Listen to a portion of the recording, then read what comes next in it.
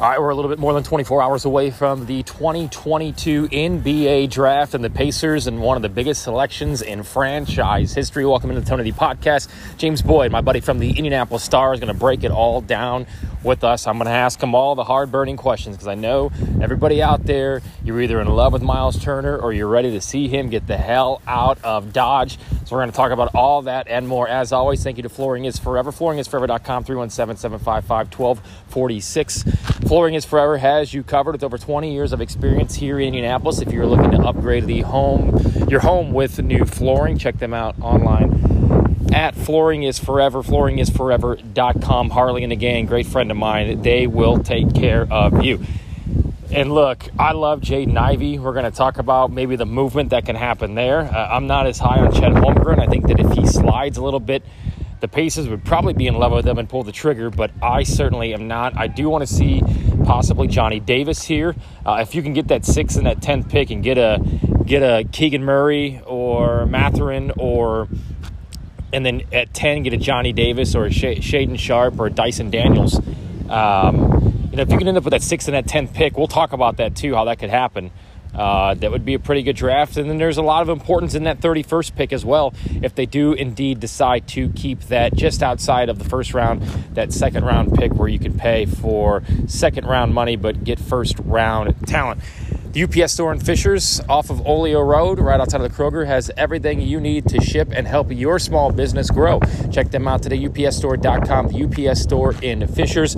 I know my buddy Doug wants Jaden Ivey somehow. I think the Pacers would have to trade up for him if that were to happen. Thursday night, the NBA draft and the Indiana Pacers selecting 6th overall as of right now. They also have a few other picks throughout the draft coming up on Thursday. But joining us from the Indianapolis Star at Romeoville Kid on Twitter, my buddy James Boyd with us. James, thanks for hopping on here in such a crazy, chaotic time before the NBA draft. Yeah, crazy and chaotic is definitely the way to describe it. Obviously, there's a lot of things that could happen for the Pacers. And obviously, this is a huge offseason for them, and this is the first domino of that offseason. Yeah, I mean, when you look back on the history of the Indiana Pacers, Reggie Miller, who was drafted on this day back in, I believe, 1987, is this the most important draft that the Pacers have had since that day? Most likely. I mean, you look at just how the franchise has kind of been built. They've always been sort of this model of consistency over the years. And when you're talking about having your first single-digit pick since 1989, I mean, that's quite a big deal. So obviously you want to strike gold with the number 6 pick and perhaps make some other moves to really get your team started on a new path. There is so many different options, and there's been so many different rumors. Do I ever think Russell Westbrook will ever come to Indianapolis and play? Hell no. I'm glad that they supposedly, if that deal was even on the table to begin with, I'm glad that they said, heck no, we're not doing that. So let's start with, if they do keep the number 6 pick coming up on Thursday night, who do you feel should be the selection? I think Bennedict Mathurin of Arizona should be the selection. I think he's the safest pick, or maybe like a balanced pick between, having pretty good upside, but also having a pretty good floor. I don't think there's going to be a scenario where he's just not a good NBA player unless he's just some like extreme bust, which I just don't see. Yeah. He's got the talent, he's got the skill, and he's proven it. Now, I know there's other guys that he might be higher on, like Keegan Murray might be better as a positional fit. But I do think that Mathurin, with his athleticism, has a little more upside. And if he can really, develop as a pick and roll type of guy, operate out of the pick and roll, he could really be a really strong, NBA player. And obviously, everyone's talking about Shaedon Sharpe. Should the Pacers spend on him? I do not think they should touch him. Not necessarily because he doesn't have the talent. It's just because if you miss, they're not, the Pacers aren't Detroit. They aren't OKC. They're not willing to go through a 4, 5, 6 year rebuild. Like, they kind of want to be good, at least the sense that I have, in 1 or 2 years. So I think you have to pick someone with a little more certainty surrounding him. Johnny Davis, Keegan Murray right in there as well that could be selected at 6. What do you think about those guys out of Iowa and then Johnny Davis out of Wisconsin? Two Big Ten kids that I think a lot of people here locally know a lot about from watching during the college basketball season. Yeah, so Keegan was interesting. He actually did work out for the Pacers. None of us knew about that. That was something we found out recently from Ryan Carr, the VP of player personnel for the Pacers. He revealed that in his annual pre-draft press conference that, they were able to get him in. They were able to work him out. So that's good. I do think like if the Pacers ended up picking him, he would not be a bad choice. I mean, he fits very, very well. Obviously, he was one of the best players in the country, and his game translates to the NBA. Like he's a stretch forward type. He can score in a multitude of ways. He doesn't need a lot of touches. He's efficient, and he's mature. So if you're looking to try to win now, he's that guy. And I also think that Johnny Davis might be a little bit underrated. I get that he's not the greatest athlete. He's not the tallest guy. But when you look at the workload that he had at Wisconsin, I have to give him props. I mean, his usage rate was one of the highest in the country, and he still produced 19 and 8. And I mean, 8 rebounds as a 6'4", 6'5" guard in the Big Ten, no less, with a bunch of big dudes. That's something not to sneeze at. So I think that he is another guy, if you trade back, if you trade Malcolm Brogdon, if you move back and you get a number 10, get a number 11 pick, you should consider Johnny Davis. He's still on the board. Let's talk about that because there's a lot of different scenarios. And again, James Boyd from the Indianapolis Star, he covers the Indiana Pacers here locally. What does it take for them to move back maybe a few spots? Let's say you keep the 6, but you trade a Malcolm Brogdon. What is a likely landing spot for him, and what would you get in return? Is it Washington is at 10? Is it New York at 11? Maybe even Oklahoma City with the 12th overall pick? Yeah, I think it's the teams that have been most linked to the Pacers are the Wizards and the Knicks, just because of like the team dynamics. OKC already has a point guard in Shai, Gilgeous-Alexander. Josh Giddey's also another good ball handler for them. So I would say they're out of the mix, but the Knicks need a point guard. The Wizards need a point guard. And unless one of those teams moves up to get, the Kings pick at number 4 for the right to draft Jaden Ivey, which I don't really see happening. I mean, I know the Knicks might have a chance. I don't see the Wizards having any chance really to move up. So I think the Pacers should definitely explore, talking to those teams and offering up, Malcolm Brogdon and whatever other assets, young assets, whether it's a second rounder down the line or something like that, or expiring contract, something to pair with that to move back and get a second lottery pick. I think that would be huge. One, because you get a player that's more so on the timeline of your best players. Duarte's 25, and Halliburton's 22. O'Shea Brissett's 24. I mean, even Miles Turner's 26. I think Malcolm is the only one who doesn't really fit that timeline. He's going to be 30 in December. He's injury prone. And again, those teams need point guards. And they're trying to win now. Malcolm Brogdon is still a serviceable win now player. It's just, are you willing to take that risk on him as an injury prone player? This has been talked about. I'm sure you've gotten it, whether it's via Twitter or emails and such, but moving up and possibly the Pacers selecting Jaden Ivey, who obviously at Purdue last year, everybody knows him around here locally. Is there any chance that happens, that they move up and maybe snag that 3rd or 4th pick to go ahead and select Jaden Ivey?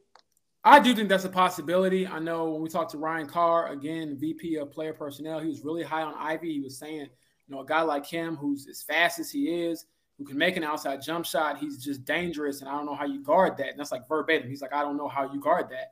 And I think, of course, the local ties are cool, but from everything I've read, everything I've heard internally, externally, he's the outside of the top 3 bigs, he's that 4th guy who has superstar potential. And I think the Pacers should really look at, packaging the number 6 pick, Malcolm Brogdon, and perhaps something else to go get him. And I'll say this as well. If you are convinced that Jaden Ivey is your guy, you just go get him at whatever cost it is. Because if he hits and he's a superstar, you're set for a decade. So I think that, if he's your guy, go get him. I know he didn't work out for the Pacers, but they were in contact with him, attended his pro day. He only did workouts for it was actually Orlando and Detroit. So it's not like every team in the lottery worked him out and he just didn't come to the Pacers. I think that, and then also on top of that, he hasn't talked to the Kings. Talking to him through the national media Zoom, it sounded really awkward. He says, I don't think it would be the worst option. And I'm like, well, that sounds like it's not going to be the best option either. It sounds like you don't want to go there. So we'll see what happens. But I think the Pacers should definitely check again, on some friendly trade partners from the past and see if they're willing to deal again.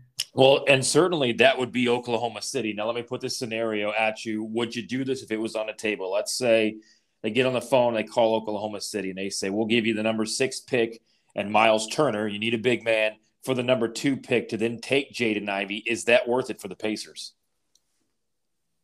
I would say yes. If you think that Jaden Ivey is your guy, if you're sold on him being a star, go for it. But then also remember and just keep in mind, that you're going that to me would tell me that you're going for a long-term rebuild. I think Miles Turner obviously benefits you right now is if you're trying to get back into that play-in, playoff contention in the next 1 or 2 years. But if you believe Jaden Ivey is that good, if you think he's going to be Ja Morant, Russell Westbrook, I know everyone's talking about Russell Westbrook now. Russell back then was a superstar, MVP, first guy to have triple-double since Oscar Robertson. If he can be even an Anthony Edwards type of guy, you need to go get him and worry about the rest later. Because, I mean, at that point, you have your backcourt of the future and a really good, I think, for me, a really good foundation to build the team around. We talked about Jaden Ivey, but you also got Chet Holmgren and Paolo Banchero right there. I like Banchero a great deal. I think you stay away from Chet Holmgren. Your thoughts on those two players? I think Chet's a unicorn. I think what scares people the most about him is that he doesn't really have a player comp. There's players similar to him, but just his size, his skill. There's no one really like him. Like, no, he's not Kevin Durant. He's not that type of player, but he is very stout defensively. I like him. I think he has a ton of upside. I probably would not take him from the Pacers just because I want more of a sure thing with my first, lottery pick or not first lottery pick, but first single digit pick, in over 30 plus years. I probably want more of a sure thing. I think for me, Paolo has always been number one on my big board. I think he's the most NBA ready player, but still having a ton of upside. He's 6'10", he's got an NBA body, he can put on the floor, he can shoot, he can score. Learned the game from his mom, comes from a woman who played professional basketball. So I think all of that, makes him a really intriguing prospect and someone I think has kind of been underrated. It seems like the last month, ever since the college season ended, it's like this kid, led Duke to the Final Four in Coach K's final season. And, you talk about his on-court things, but just dealing with the pressure of that, selling and playing well most of the time, I think that speaks to how he would handle some of the pressure of being a franchise guy in the NBA. Let me ask you this. I'll put you on a spot here. Come Friday morning when we wake up, is Miles Turner and Malcolm Brogdon still on the Indiana Pacers roster? I will say that Malcolm Brogdon is not and Miles Turner is. That is my theory. We talk about this every year, and then it obviously came to fruition this past season with Sabonis being dealt to the Sacramento Kings. And we always talk about Miles. And for every one person who can't stand Miles Turner, there's another person that loves him and thinks that he's great. I personally am not the biggest fan of him. I think he lives outside a three-point line a little bit too much. Everybody says he's young and he's a rim protector. Well, he was the same age as Domantas Sabonis. Sabonis has made all-star games. Sabonis has had triple-doubles. My thing with Miles Turner is how many times does he block a shot, and then that's great, but then it falls right into the hand of the opposition for a quick layup, right? So what are your thoughts on Miles Turner, and if he should be traded here over the next, let's say, 6 months, or is this a guy that the Pacers need to say, all right, we've invested enough in you, we're going to keep you here for the next several seasons? Yeah, I think the latter part of that question kind of depends on Miles, right? If he's not willing to sign an extension, I think you have to move on from him. I do think they would like to see a look at him and Tyrese Halliburton together on the court. And I think if you're Miles, you need to prove it. I mean, last season, he kind of ruffled some feathers and basically asked for a bigger role. They got rid of Sabonis, who I was on record saying was their best player. You don't get a player like Tyrese Halliburton in return without moving on from Sabonis. I think that trade is flip-flop. You offer up Miles Turner for Halliburton, it doesn't go down. I think Sabonis is a better player. But the way Miles talked to us, the way he's talked to the media, the way he's maybe talked to himself, he thinks he could be a star. He thinks he could really, be a lead big man. And now you have that opportunity. So I think that they should at least explore it and see what happens. But if, the fit isn't that great, by all means, move on from him. He will have a ton of value. I do think he's a bit underrated by Pacers fans because, everyone says move on from him, get somebody else. But he does provide a lot for defense. And when he got hurt, their defense really, really struggled without him. They're one of the worst defenses in the league for the last half of the season. So I think he's really good at that. But at some point, you also have to ask yourself, is he worth, those 2.5, 3 blocks a game? Or do you just want to, strike while the iron's hot, while his stock is still pretty high, and to get some more young assets and just move on? Well, I think a lot of the Miles haters are going to say, well, good numbers last year on a crap team. And then, the defensive numbers went down when he wasn't out there, but you were throwing in Isaiah Jackson and Goga Batadze couldn't guard me driving to the lanes. So, it's just, we're going to keep hearing that, right?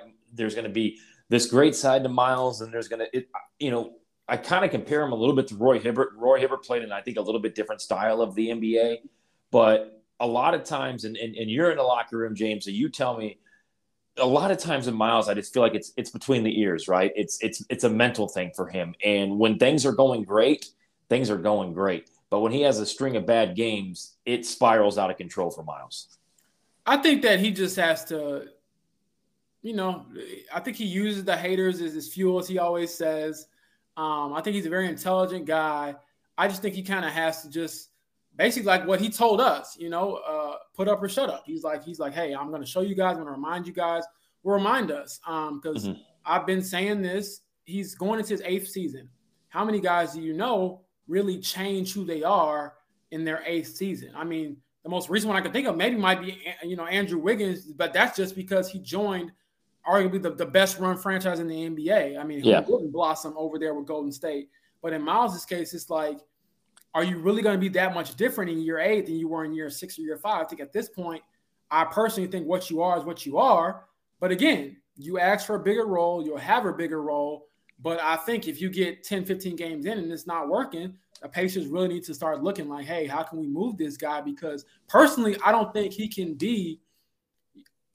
could be like your second best player on a really good, championship caliber team or really deep playoff team. I think he's a good third option. And I think that that's kind of his role in the NBA. Like, even if he were to join a franchise and win a lot, I don't think they would ask him to be like their lead initiator on offense or to be their lead post player or post scorer. I think they would ask him to do what he's done his entire career at a high level, which is block shots and then stretch the floor. Let's just say that they go with, Bennedict Mathurin for the 6th pick, and that's who they got. What does the starting lineup look like on opening night? Duarte, probably Miles Turner, like you say, Mathurin. Who are those 5 guys that they're going to be taking the court, buying all things go well and they are healthy? Oh, this is a good question. So you're gonna have to count it out from so I don't like name 6 players. So obviously Halliburton's gonna have to start for me. I think Mathurin would have to start as my top 10 pick. I want to get him minutes and development right away. Obviously Miles is gonna slide in there. I think you can add Kristen to that mix. And then the 4 is like the most interesting spot because it kind of depends on who they're able to maybe bring in or bring back. But just going off guys I know will be under contract, I'm trying to think, man. This is hard because you need some size. Like what's going on with TJ Warren? That's the thing. Like, I don't know. Like, if he's back, he would be perfect, to throw in there as a stretch 4. But I don't know. Maybe Goga. I would kind of be hesitant to have Isaiah and Miles out there together. Yeah. Mainly because they do similar things and they're a little slimmer on the backside. You probably want some more girth, in the paint at some point. So maybe Goga, and then obviously Goga's another player. It's like if you're gonna go through this rebuild or go through this young group, you kind of have to evaluate him and make a decision on him this upcoming season as well. I think so. That would probably be like my starting 5. I know it doesn't sound on paper like he's going to win a lot of games, but I do think if they will stay healthy, they at least get some continuity and you get a vision of how you want things to go. And again, you also would know Miles 26. Is this going good? It's not. We can move on. Oh, it is going good. We can keep him and still he'll still have some good years left when we get really good. So I think that's the starting 5. But obviously that could change depending on who they might pick up in free agency or even who they pick up in the second round because that 31st pick is a really good one. Yeah, I was going to say, what's the value there? You got guys like LaRavia, who is from Indiana, who played at Wake Forest, Ryan Rollins. I'm a big Kansas guy, and you've seen me play. I love shooting a 3. So Christian Braun is a guy that could be right there as well. I know they worked him out. Patrick Baldwin, kind of a swing guy out of Milwaukee, Wisconsin. How important is that 31st pick? It's really important. I actually talked to some ESPN draft analysts today, actually Bobby Marks, and he was kind of explaining how valuable it is to have that 31st pick as opposed to it being 30 because you can still get a first round caliber talent, but you can get it at like a discounted rate or you have more control over how the contract looks. And so that to me is the biggest thing. And then on top of that, I think that my 2 favorites for that spot are Christian Braun and Jake LaRavia. I think Braun, I was impressed with Braun at the combine. He's a really athletic guy. I don't like to use the word sneaky. Like, no, he's just straight up athletic. He can really jump. He can shoot the outside shot. He kind of had and then again, he's another guy, played in high pressure moments, played on the biggest stages, went to a blue blood school, kind of was unknown and blew up and didn't phase him. So he's not like he's one and done. He's developed. He's worked at it. He's got an NBA-ready body. And I think LaRavia is in a similar vein. Like he went to Wake Forest, obviously started off Indiana State, went to Wake Forest, blew up there, and now he's looked at as potentially a late first-round pick. But if he slips, he will be the prototypical stretch four. He can shoot, he can play make, he can defend. I think he's more athletic than people give him credit for. And again, he's another one who has an NBA-ready body right now. And to his credit, he played 3 college seasons, but he's only 20. Yeah. He's right around the same age as like Chad and Jaden and all these guys. So it's not like he's super old. So that's something else to consider and keep in mind. Before I let you go here, and again, James Boyd from the Indianapolis Star talking Indiana Pacers and the draft coming up on Thursday night. If Miles Turner were to be traded, what is his value Thursday night, and what would it take for it to be a move that the Pacers pull the trigger on? Man, I don't know if there's been rumors with Charlotte. I think that you would have to, in my opinion, at least get a first-round pick and a promising young talent on top of that. Mm-hmm. I would see how badly do you want this guy.